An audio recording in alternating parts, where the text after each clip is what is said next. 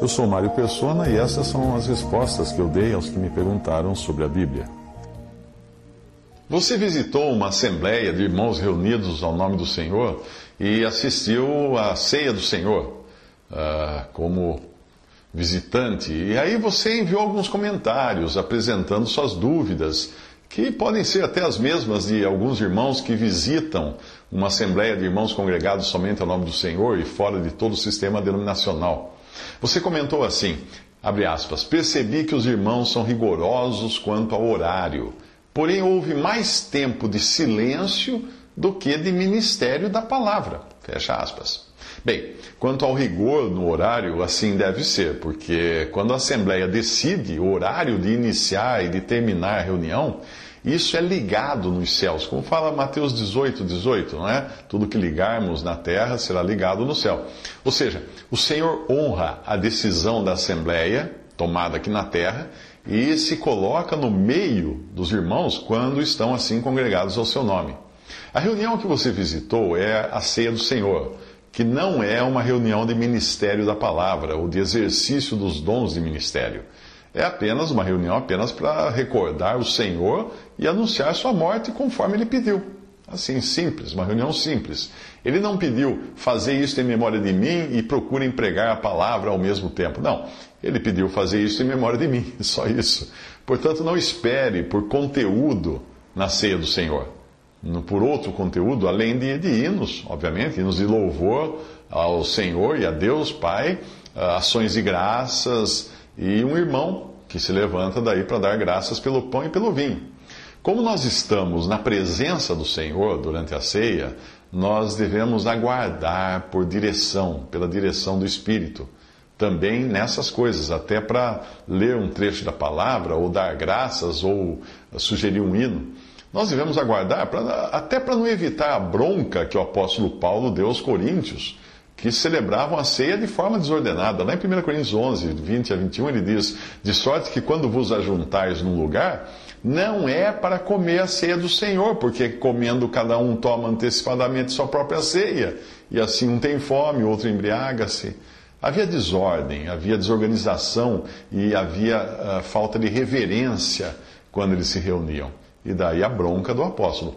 Você também fez uma outra pergunta, abre aspas. A Assembleia não poderia abreviar o tempo previsto para a ceia e fazê-la em 10 minutos? Fecha aspas. Bem, a Assembleia é que determina o tempo previsto para cada reunião. Lembre-se mais uma vez de Mateus 18. E é bom também ter em mente que quando nós estamos ali, nós estamos na presença do Senhor. Você já ficou em silêncio na presença de alguém que você ama e mesmo assim desfrutou daquele momento? Já aconteceu de você abrir a boca na hora errada e estragar o momento? Acredito que sim, né? Assim deve ser a ceia do Senhor. Se acontece silêncio, pode ser por isso mesmo, por estarmos desfrutando da presença do Senhor. Mas não vamos pensar também que nós somos irmãos super espirituais, não é? O mais provável do excesso de silêncio é que nós vivemos em tempos de ruína e de fraqueza, quando nós nem sempre chegamos à ceia na condição espiritual e de comunhão com o Senhor que nós deveríamos. E isso para vergonha nossa. Então, se o silêncio for contemplativo, isso é graças ao Senhor. Mas se for por falta de comunhão na nossa vida diária, aí é culpa nossa. Nós não temos o que fazer. Outra pergunta sua foi a seguinte, abre aspas, um irmão mais experiente não poderia conduzir a ceia e preencher o tempo para evitar isso? Fecha aspas. Poderia, se nós estivéssemos dando à carne o poder de resolver o problema da fraqueza do homem. Ou o poder de privar aquele que aguarda sentir da direção do Espírito que deve trazer um hino, uma ação de graças, ou então tomar a iniciativa de dar graças pelos símbolos da ceia, pelo pão e pelo vinho. Seria carnalidade tentarmos colocar um dirigente para a ceia. Isso não existe na Bíblia. Outra pergunta sua, abre aspas, os irmãos não poderiam determinar antes da reunião o que cada um iria fazer? Fecha aspas. Mais uma vez, a mesma coisa, é carne. Você por acaso encontra um modelo assim nas Escrituras? de dividir as tarefas. Você vai falar isso, você vai dar graça, você vai cantar, você vai levantar e dar graça pelo pão, você vai... Não tem isso. Não, ao contrário. Nas instruções dadas aos coríntios, nós vemos claramente que nada ali foi pré-determinado, com funções previamente distribuídas. Porque o apóstolo escreve o seguinte, referindo-se a uma reunião, uma outra reunião, não é? De ministério da palavra e exercício dos dons. Ele escreve assim, em 1 Coríntios 14, 29 a 30. Falem 2 ou 3 profetas e os outros julguem. Mas se a outro que estiver assentado for revelado alguma coisa, cale-se o primeiro. Agora você imagine o primeiro aí, esse primeiro que é citado aí, esse primeiro irmão, reclamando. Ei, irmãos, não foi isso que nós combinamos, ele passou na minha frente, ele falou... Não faria qualquer sentido, não é mesmo? É dada liberdade para o Espírito agir em quem ele quiser, conforme ele quiser, com ordem, com decência, com respeito, com reverência na presença do Senhor. Mas não botar um homem na frente e falar assim, agora você faz isso, você faz aquilo outro. Que é isso? Isso a cristandade faz. Isso a cristandade faz. Coloca um homem para substituir a ação do Espírito Santo. Mais um comentário seu foi o seguinte, abre aspas, percebo que muito tempo é perdido em silêncio. Por que não aproveitá-lo com adoração e ministério da palavra? Fecha aspas. Eu já expliquei que a ceia do Senhor não é uma reunião de ministério da palavra. Agora seria bom você entender também que adoração não significa necessariamente atividade física. Adoração não é, vamos fazer isso, vamos fazer aquilo para adorar. Não.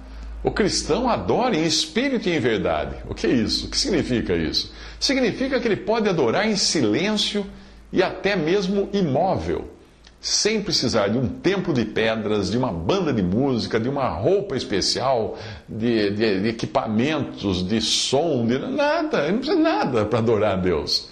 Isso é maravilhoso quando nós consideramos o contraste com a adoração judaica, que exigia todo um aparato físico para adorar. Porque eles não tinham o Espírito Santo habitando neles no tempo do judaísmo. Nós temos hoje. Nós cristãos salvos por Cristo, temos o Espírito Santo habitando em nós. Não precisamos nada, além de corações gratos para adorar a Deus. Depois você comentou também, abre aspas, você participou também, aparentemente, de uma reunião da escola dominical e comentou o seguinte, abre aspas, a escola dominical me pareceu muito fixa, sem espaço para algum menino compartilhar suas angústias e aflições. Fecha aspas. Bom, a escola dominical não é uma reunião da assembleia, como é o caso da ceia do Senhor, da reunião de oração e da reunião de ministério da palavra. Em Atos 2:42, você encontra as atividades da igreja reunida, e ali não existe escola dominical. Ali também não existe pregação do evangelho para incrédulos. Essa não é uma atividade da igreja reunida, da assembleia. Lá em Atos diz assim, perseveravam na doutrina dos apóstolos e na comunhão e no partir do pão e nas orações. Portanto, a escola dominical é evangelismo. É evangelismo para crianças, evangelismo para jovens. E pode acontecer tanto no lugar das reuniões da Assembleia, aproveitarem a mesma sala, como poderia acontecer debaixo de uma árvore, não importa. Mas não é uma reunião da Assembleia, entenda isso. O formato da escola dominical é aquele que cada Assembleia escolher de antemão e ceder o espaço, então, para o irmão responsável por aquele trabalho, porque é uma pregação do Evangelho. Na pregação do Evangelho também, é o irmão que prega que é responsável pelo trabalho. Ninguém fala na pregação do Evangelho porque é ele que prega. As pessoas só escutam e convidam os incrédulos, então, para ouvir. A escola dominical é de responsabilidade do irmão que ensina nela, ou da irmã, no caso de crianças pequenas. A ordem para a mulher não ensinar não se aplica às crianças, porque o ensino ali geralmente no âmbito do anúncio das boas novas, das primeiras coisas a respeito de Cristo, da vida de Jesus e coisas assim. Não é ensino doutrinário que a irmã vai fazer, e geralmente para crianças pequenininhas. Mesmo assim, não seria correto que as atividades envolvendo irmãs fossem feitas na presença de irmãos.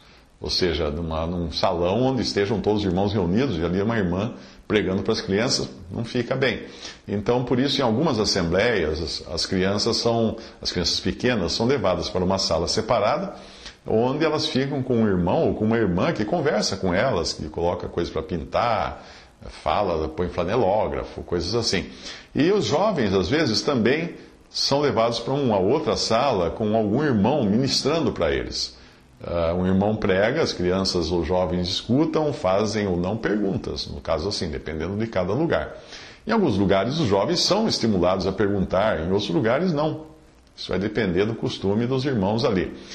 Em alguns lugares as crianças pequenas também se ocupam com atividades lúdicas, pintar, brincar, com temas bíblicos. Em outros lugares não, é diferente. É importante você entender o caráter de cada reunião para não confundir as coisas, confundir um evangelismo, uma escola dominical, com uma reunião da Assembleia onde o Senhor está no meio de 2 ou 3 congregados ao seu nome.